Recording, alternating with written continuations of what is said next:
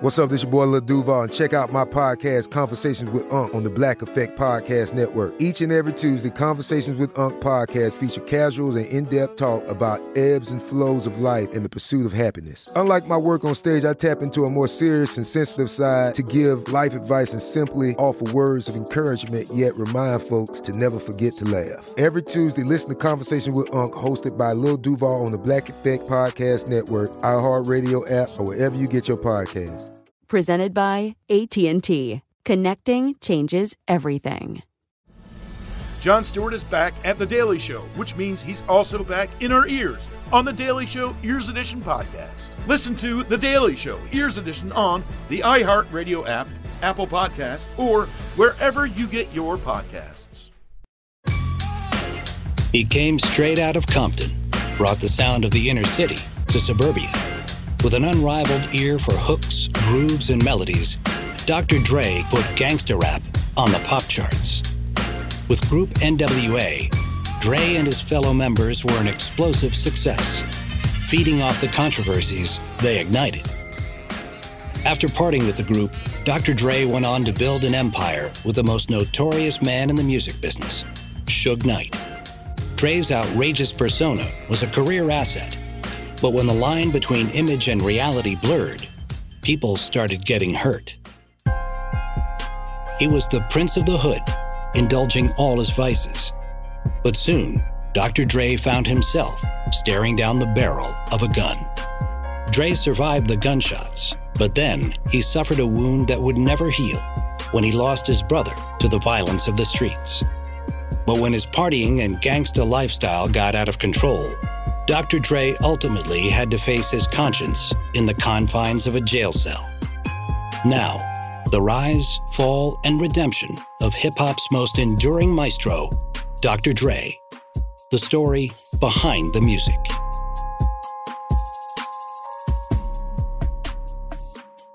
Dr. Dre and NWA stormed onto the music scene in 1988 like a vision out of the ultimate American nightmare. They terrified white America. They terrified bourgeois black people, and they even terrified some of us who are from the ghetto. They rose out of South Central Los Angeles and rapped with a ferocity that had never been heard before. Just in your face. It was everything that people were afraid of and didn't necessarily want on records. We didn't care what people said. If you don't like it, don't buy it. With NWA and into his solo career, Dr. Dre founded a genre of music that reveled in violence, drugs, and sex. But despite his scowling street thug image, the father of gangsta rap grew up the model son. Dre was raised to be responsible, a good student who was determined to escape the traps of the inner city. I'm not the type of person that was going to get involved in any way in anything that was going to, risk my freedom. Violence surrounded Andre Young from the very beginning. When he was just 6 months old, racial tensions ignited the 1965 Watts riots. In this scarred landscape, Andre's teenage mother struggled to raise her son alone. When I had Andre, I was only 16 years old. And I had a lot of things coming at me, people telling me that I wasn't going to be nothing and my baby wasn't going to be nothing. They lived in the gang-controlled city of Compton. I grew up in an area where there was a lot of drug dealing and, everything that comes with that, a lot of violence. Determined not to let her son become a statistic, Andre's mother created a refuge inside their apartment. With little money, their only escape from the bleak surroundings was music. Sounds that left a lasting impression on young Andre. My mother was big into music, big in the early 70s funk. The Dramatics, The Temptations, Earth, Wind and Fire. Parliament Funkadelic and James Brown, Isaac Hayes, Marvin Gaye. This is the music that I grew up on, and I love her for that. By age 4, Andre was already sitting behind the turntable, playing DJ at his mother's parties. She would give me a little list, and I would sit there and just play the records all night for them at their parties. That's what I like to do. He would be the little DJ. And before record players could go back and forth, he destroyed a few of them, His mother married and had 2 more children, a boy named Tyree and a little girl named Shamika. But when the marriage fell apart, a teenage Andre became the man of the house, caring for his younger siblings while his mother worked. My brother was my best friend, and we did everything together. He was just a lot of fun to be around. He walked in, the party got live. With their mother's guidance, Dre and Tyree helped each other avoid the gang and drug culture that consumes so many of the neighborhood kids. My mother was the biggest influence because she started teaching us about drugs at a very young age, showing us, right from wrong. When he was 15, Andre's mother saved enough money to give him a mixer for Christmas, a DJ's tool that allows 2 turntables to play at once. This was like the ultimate thing to have, damn, a bike, I got a mixer. And it was funny because he stayed in that bedroom all day long. He would not come out the room. Tried to get him to come out to eat. No, he wasn't hungry. And when I finally went in there later on that night, he had actually went to sleep with these headsets on. The headsets are just blasting away. By the time he was 18, Andre was good enough to DJ at a neighborhood club. He chose the stage name Dr. Dre, a takeoff on basketball great Dr. J. That was the ultimate high for me to be able to put a song on and have the crowd just start screaming. You see people putting their drinks down, running to the dance floor to party. Dr. Dre's mastery of the turntables earned him an invitation to join the world-class Wrecking Crew, a local group with a smooth R&B sound and a glamorous stage presence. I would put on like a shiny doctor's outfit with the stethoscope and the whole thing and come up there and put on a show. But by the age of 21, Dre was tired of the glitter and the sequins. I wanted to go off and do my own thing, but I didn't have the money to do it, so there were a couple of people that I knew that had the kind of money that it would take to do what I wanted to do. And Eric was one of those people. Eric Easy E. Wright was a childhood friend who had grown up to become a feared drug dealer in Compton. He was a heavy guy, at least in our neighborhood, at least we all thought so. So with Easy's money and Dre's music, they decided to form a new crew with a raw sound that reflected the streets. They recruited the best local DJs and rappers and called themselves NWA. Ren was going to be one of the top MCs. He was going to be the front man. Cube, of course, was going to be another front man. Yella was good at the technical part, figuring out how to hook things up. And also he was good on the turntables. I'm the organizer, you know what I'm saying? The producer, and just make sure everything that we're doing comes out right. And Easy was supposed to be the wild one that would put on the glasses with one lens out or step up in the bulletproof vest. He was our character. Easy came up with the cash to press the demo single, Boys in the Hood, and they sold copies out of the trunks of their cars. It became a big local hit and caught the attention of a well-known manager. When I heard Boys in the Hood, I just felt it was the most important music that I had heard in many, many years, since the beginning of rock and roll. Jerry Heller had spent his career representing pop groups like Styx and Journey, but he was fascinated by NWA's foul-mouthed street sensibility. Convinced he had found a diamond in the rough, Heller says he left his other clients and helped Eazy-E start up a label they called Ruthless Records. Nobody that I took the records to for the first 9 or 10 months ever thought that this would get any airplay. Ultimately, Heller persuaded Priority Records to distribute NWA's first LP, Straight Outta Compton. The album introduced the world to the brutal realities of South Central Los Angeles, years before images of the Rodney King beating and the LA riots were seared into the American consciousness. We're not ashamed of where we're from. It's crazy in Compton and it's ghetto, but this is where we're from. This is where we're born and raised, and this is what we're going to talk about. For the first time with Straight Outta Compton, we had an album in its total, in my opinion, that just basically laid out, here's who we are, like it or not. But in 1989, that vision was too raw for television. MTV refused to air the video Straight Outta Compton, citing excessive violence.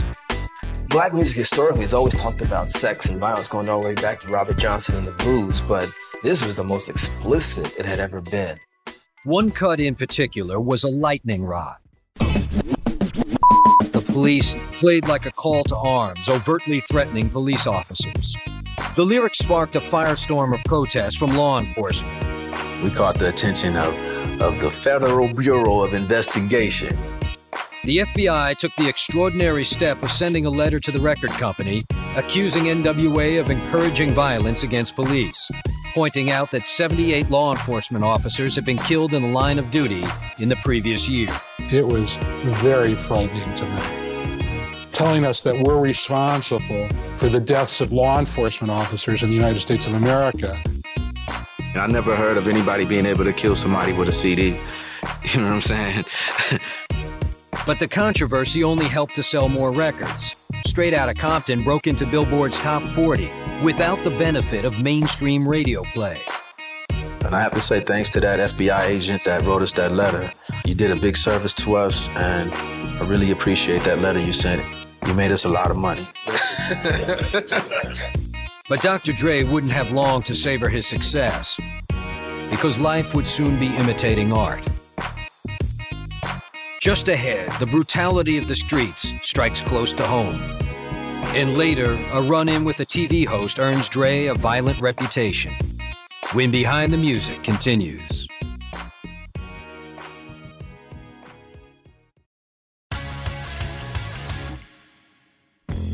In the 1980s and 90s, New York City needed a tough cop like Detective Louis Scarcella. Putting bad guys away. There's no feeling like it in the world. He was the guy who made sure the worst killers were brought to justice.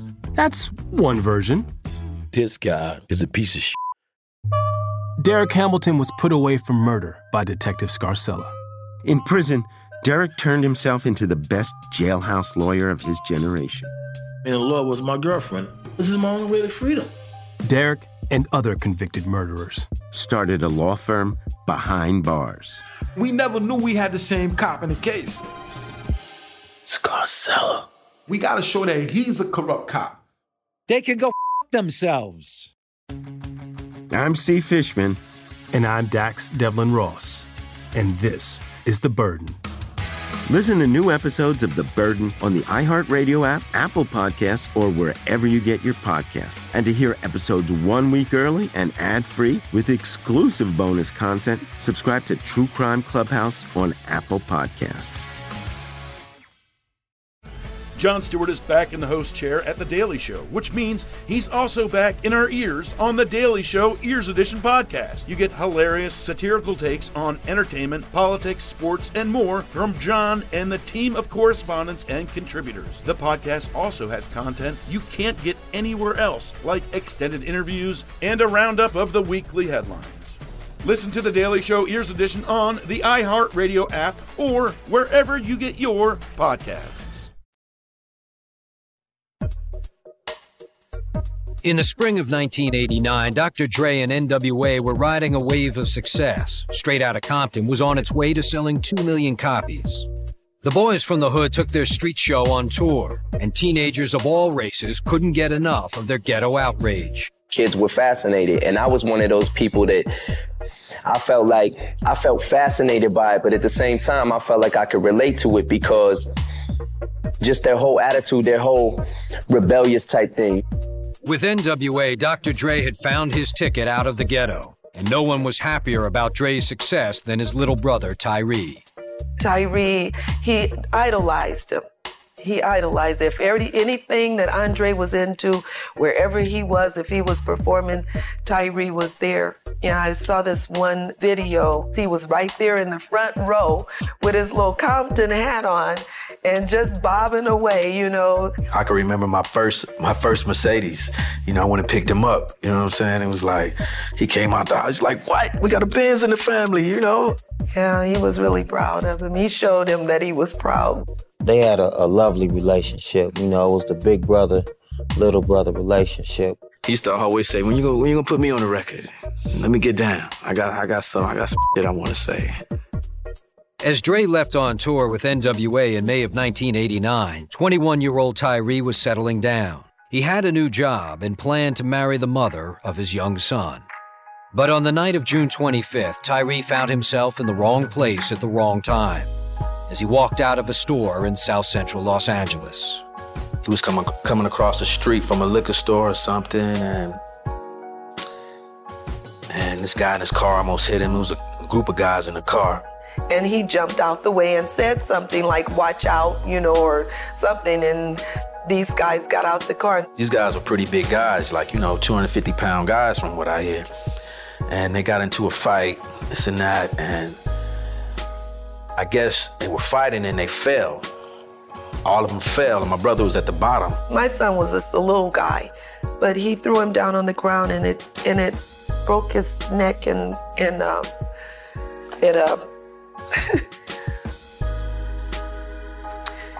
he never gained consciousness. On the road that night, Dr. Dre's beeper started buzzing nonstop. I remember getting these 911 pages, and, I never get 911 pages from home, just back-to-back 911 pages. He stopped at a payphone to call home. His girlfriend answered, distraught. She was, screaming and crying and what have you, and she just said, Tyree is dead. It bugged me out, man. That was crazy. Super nuts. Dre abandoned the tour and returned home for Tyree's funeral. He couldn't believe the little brother he had grown up protecting was gone. That was the first time I had seen him cry since he was a little bitty kid.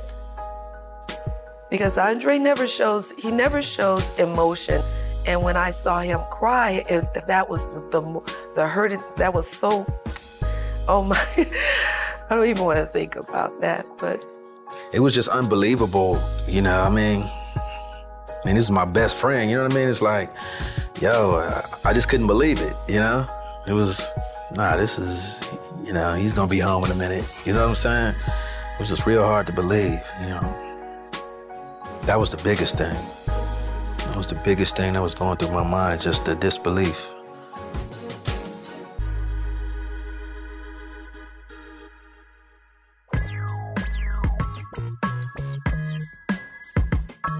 In the summer of 1989, Dr. Dre was still reeling from the death of his brother Tyree. But when he returned to the NWA tour, he was confronted with another crisis. Ice Cube was angry because he had reportedly received only $32,000 for his work on 2 platinum albums, Straight Outta Compton and Eazy-E's Easy Does It. Cube announced he was quitting NWA to start a solo career. We were looking at him at the time like, you're turning your back on the group. But it turned out he was the smart one. Cube's parting was bitter, but it didn't hurt record sales. NWA's 1991 release shot to #1 on the Billboard Pop Chart, the first hardcore rap album ever to do so. The multi-platinum success of the group had upped the financial stakes. Now it was Dr. Dre who was unhappy with his share of the profits. He wanted to renegotiate his deal with Eazy-E's Ruthless Records. He was being paid certainly according to his contract, but maybe wasn't being paid what his value had become. Despite their long-standing friendship, Eazy-E refused to renegotiate with Dre or let him out of his contract. I would have to say it was disappointing. A childhood friend, and, Cube already left. You let him do that. Now, you're turning your back on me, too. So in early 1991, Dr. Dre decided to bring in some muscle. I would say that once Suge Knight came on the scene, that it stopped being fun. A former football player and bodyguard, Suge Knight stood 6 foot 3 inches tall and weighed over 300 pounds. Real big guy, and had a presence, you know what I mean? When he came in, he came in the room, he had a presence, something about him, Many believe Knight used his weight to persuade rapper Vanilla Ice to hand over a portion of the publishing proceeds from his hit Ice Ice Baby. Suge denied allegations that he had physically threatened Vanilla Ice, but his reputation now preceded him, and Dr. Dre planned to make full use of it.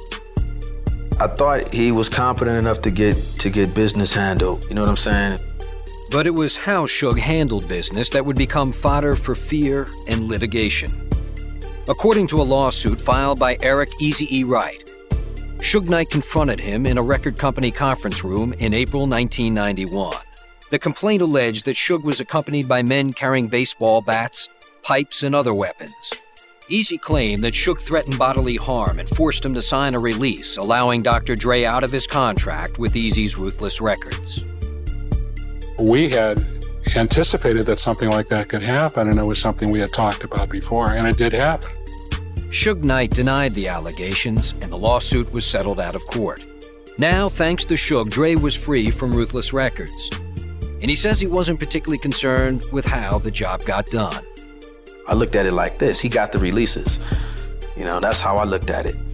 Let's move on and let's make something happen. And that's exactly what they did. Death Row Records is going to be the record company of the 2000s. Put your hands together. In February of '92, they threw a party to celebrate the creation of Death Row Records. The label would be run jointly by Dr. Dre and Suge Knight.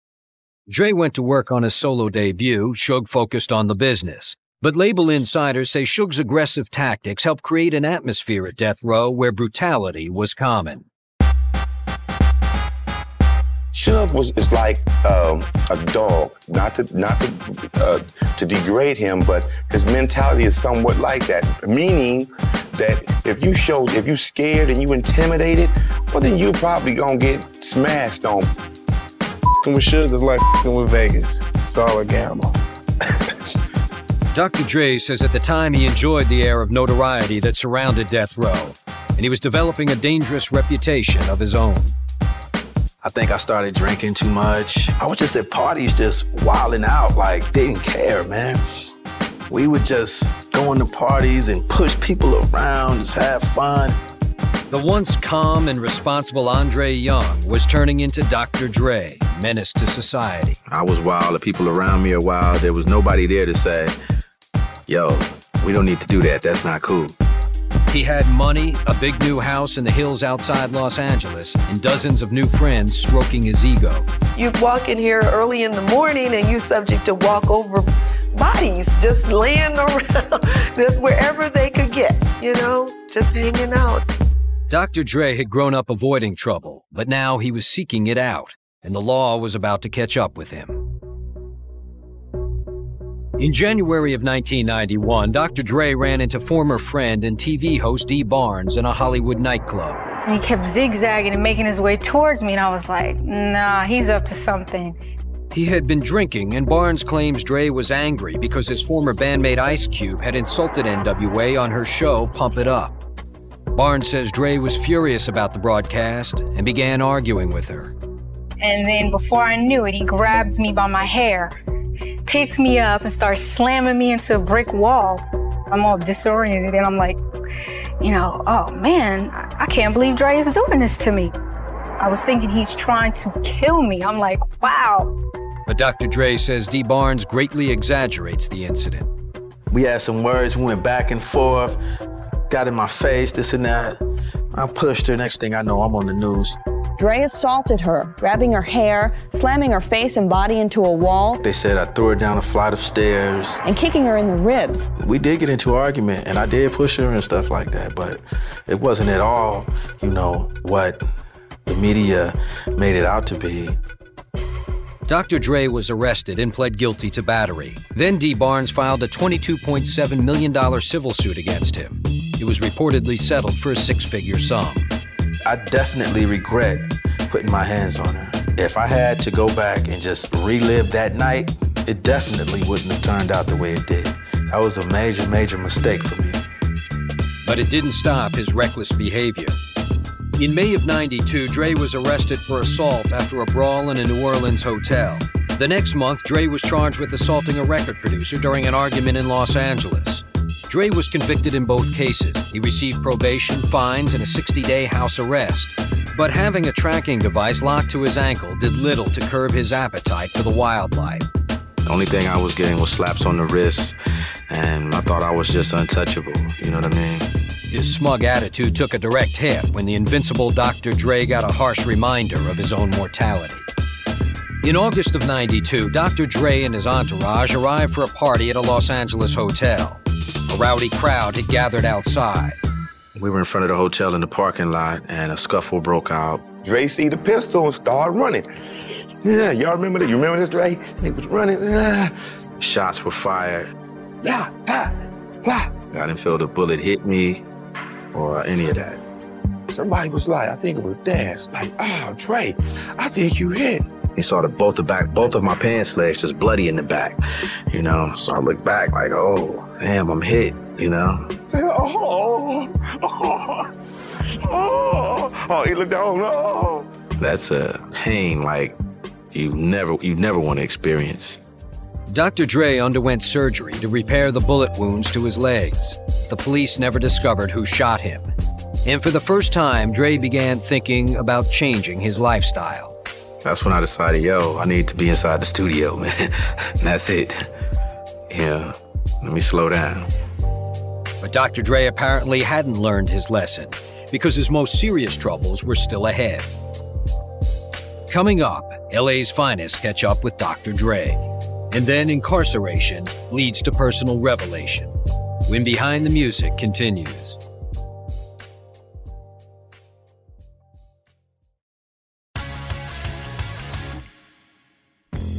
In the 1980s and 90s, New York City needed a tough cop like Detective Louis Scarcella. Putting bad guys away. There's no feeling like it in the world. He was the guy who made sure the worst killers were brought to justice. That's one version. This guy is a piece of shit. Derek Hamilton was put away for murder by Detective Scarcella. In prison, Derek turned himself into the best jailhouse lawyer of his generation. And the law was my girlfriend. This is my only way to freedom. Derek and other convicted murderers started a law firm behind bars. We never knew we had the same cop in the case. Scarcella. We gotta show that he's a corrupt cop. They can go themselves. I'm Steve Fishman. And I'm Dax Devlin Ross. And this is The Burden. Listen to new episodes of The Burden on the iHeartRadio app, Apple Podcasts, or wherever you get your podcasts. And to hear episodes 1 week early and ad-free with exclusive bonus content, subscribe to True Crime Clubhouse on Apple Podcasts. Jon Stewart is back in the host chair at The Daily Show, which means he's also back in our ears on The Daily Show Ears Edition podcast. You get hilarious, satirical takes on entertainment, politics, sports, and more from Jon and the team of correspondents and contributors. The podcast also has content you can't get anywhere else, like extended interviews and a roundup of the weekly headlines. Listen to The Daily Show Ears Edition on the iHeartRadio app or wherever you get your podcasts.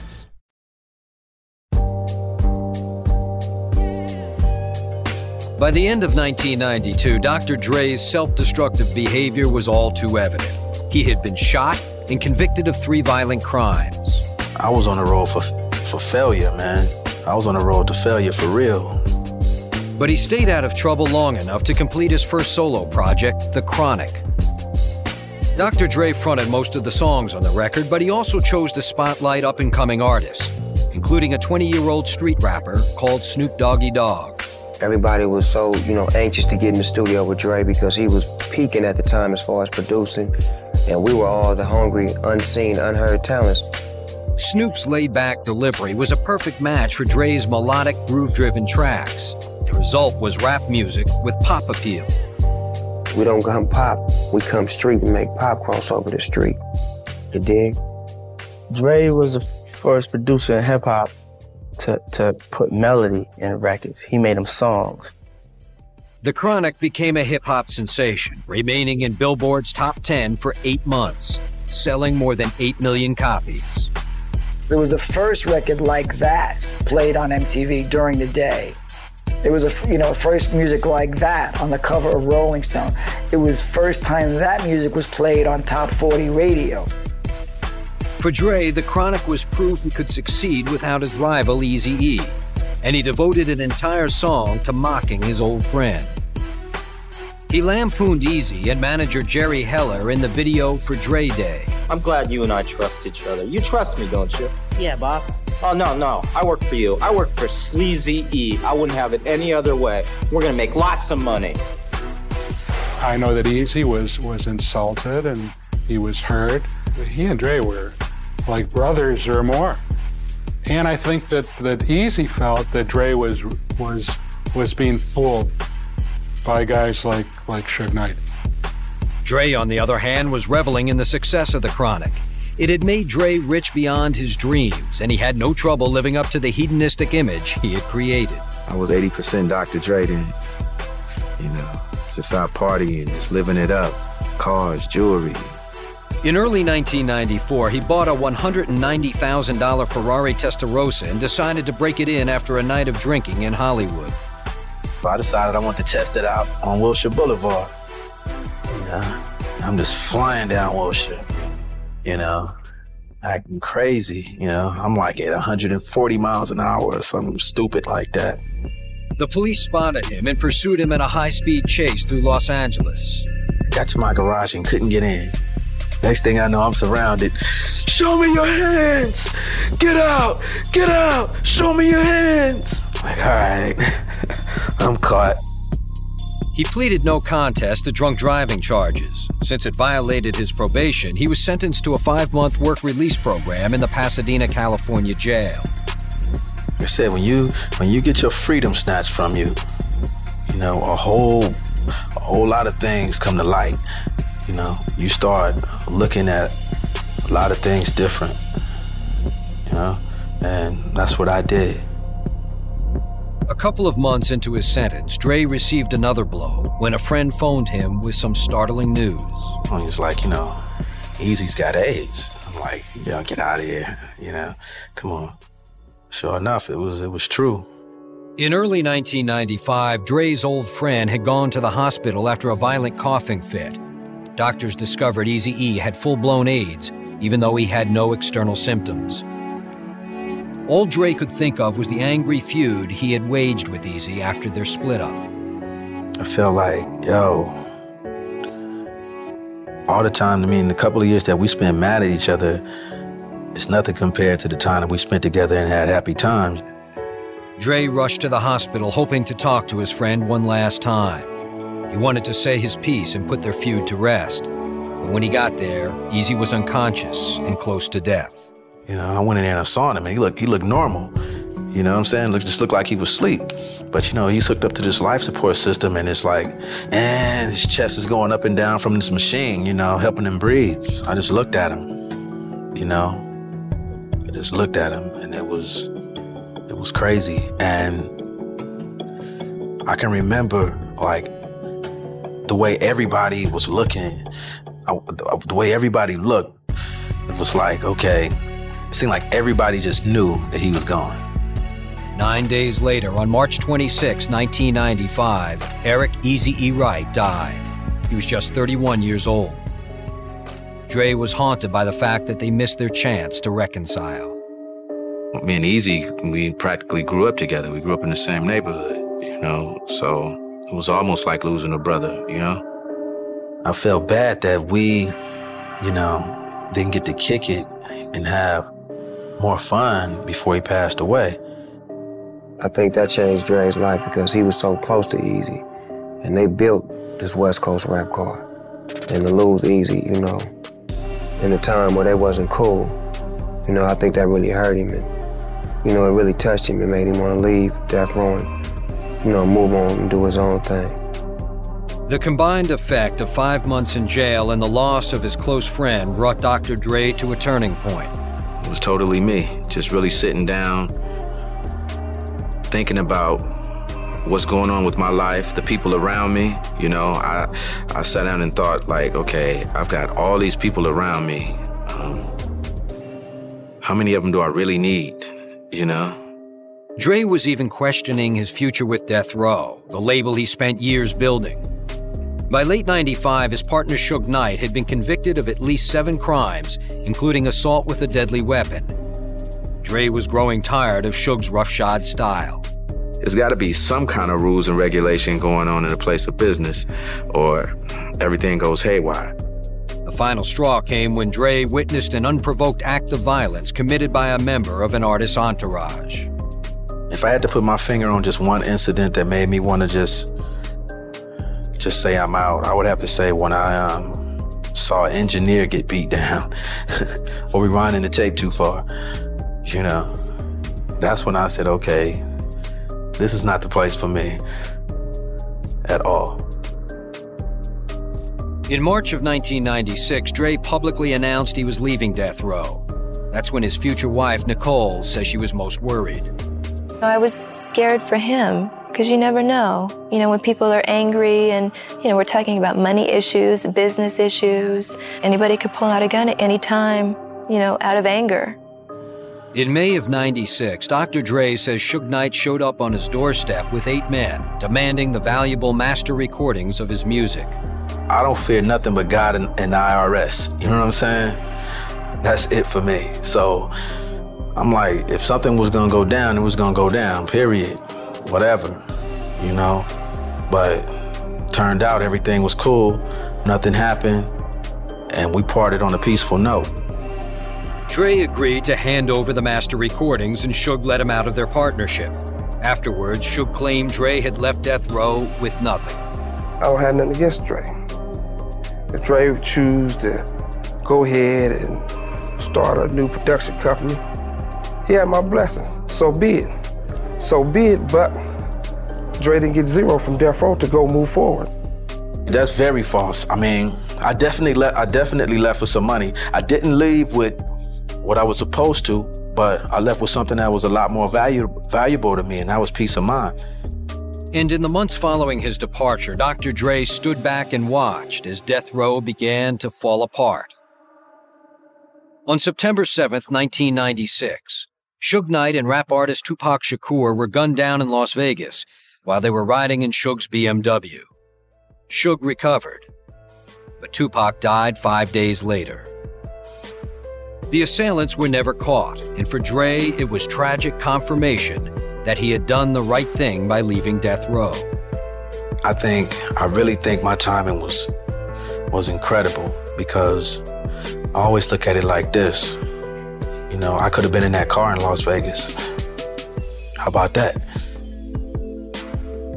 Just 5 months after Tupac's killing, Death Row was dealt another blow. Your prior record indicates one of violence. You are a danger to the community. Suge Knight was sentenced to 9 years in prison for violating his probation from a 1992 assault case. Where there was once a lucrative partnership, only bitterness remains. There was a lot of salt dropped on my name. It was a lot of accusations about me. There was a whole bunch of nonsense that was said about me that I didn't think was cool. So there is no relationship with me and him, and there'll never be another one. In 1997, Dr. Dre was putting his life back together. Suge Knight was in prison, and Dre was free to form a new label he called Aftermath. His first release on that label was a compilation that included his own single, Been There, Done That. It was his way of stepping back from the gangster rap image that had defined him for 10 years. It was just like a break away from what I was doing. A little sigh of relief, you know, just to get away from it for a second, do something different. Then in 1998, Dre played Good Angel to a devilish Eminem. On the song Guilty Conscience, the godfather of gangsta rap denounced violence. Dre's toned-down public image reflected a newly found peace in his personal life. He had married his girlfriend Nicole and devoted himself to raising their 2 children. I've calmed down, like, drastically. Yeah, she's definitely a major part of me, taking time out to smell the roses. At home, he's Pop. You know, he's not Dr. Dre, he's Pop. And it is a completely different person. In November 1999, Dre reunited with Snoop Dogg and released his much-anticipated follow-up to The Chronic. The hardcore hip-hop is me, you know, I have to do that, you know. It's like breathing to me. Dr. Dre 2001 plays like a personal manifesto, a proclamation of survival in an industry with a very short memory. Still Dre, but without a doubt, older and wiser. Dre grew up, you know what I'm saying? I mean, his music is more mature now, but it's still raw. In the beginning, he was more outgoing and, you know, just didn't give a f***. But as you get older, you have to change. You have to get wiser, you have to get smarter. My husband is an absolute survivor, and no matter what obstacle comes in his way, the way he sees it is there's a solution. Dre has weathered a relentless barrage of professional adversity and personal tragedy. Yet there's one loss that will forever haunt him, the violent death of his brother Tyree. Dre's only solace is his belief that the little brother he grew up protecting is now looking out for him. Andre used to always tell me he had an angel watching over him. I mean, and his brother, you know, nothing's gonna happen to me. I have an angel watching over me. I honestly believe that he feels that Tyree has been here with him the entire time. I do believe that because there has been situations that, you know, it seems like somebody almost talks to me and tells me, yo, don't turn left, turn right. You know what I'm saying? And I do that, and everything has just been going perfect for me. You know, straight up. So in a song called The Message, Dre sends up a prayer for his little brother, who was struck down on the streets of South Central a decade ago. And it's basically me kind of talking to or writing a letter to God, you know? It's like I'm talking to him, asking him, why did he have to pick my brother to take and what have you? It was a long life ahead. I mean, you just never know. So that was my question. Why him? You know, they're very close, and he misses him so much. I know he is. You know, looking at us smiling, you know, looking at Dre smiling. I have to say, I found a new value for life. You know what I mean? You know, anything can happen at any time. That's why I'm trying to live mine to the fullest. You know, when I clock out, I'm gonna be able to say I had a good one. Despite a tumultuous career and personal life, Dr. Dre has firmly established himself as one of the most influential artists and producers of all time. Under his label Aftermath Entertainment, he kickstarted the careers of many other superstar musicians, including Snoop Dogg, Tupac, Eminem, Kendrick Lamar, and Anderson .Paak. In 2008, he debuted his Beats by Dr. Dre brand of headphones, adding yet another line to his long list of successes. With 6 Grammy Awards, multiple movie appearances, and the launch of a film production company, Dr. Dre's influence reaches far and wide. A true pioneer in the hip-hop genre, the Prince of the Hood's creations have left an indelible mark on the music business.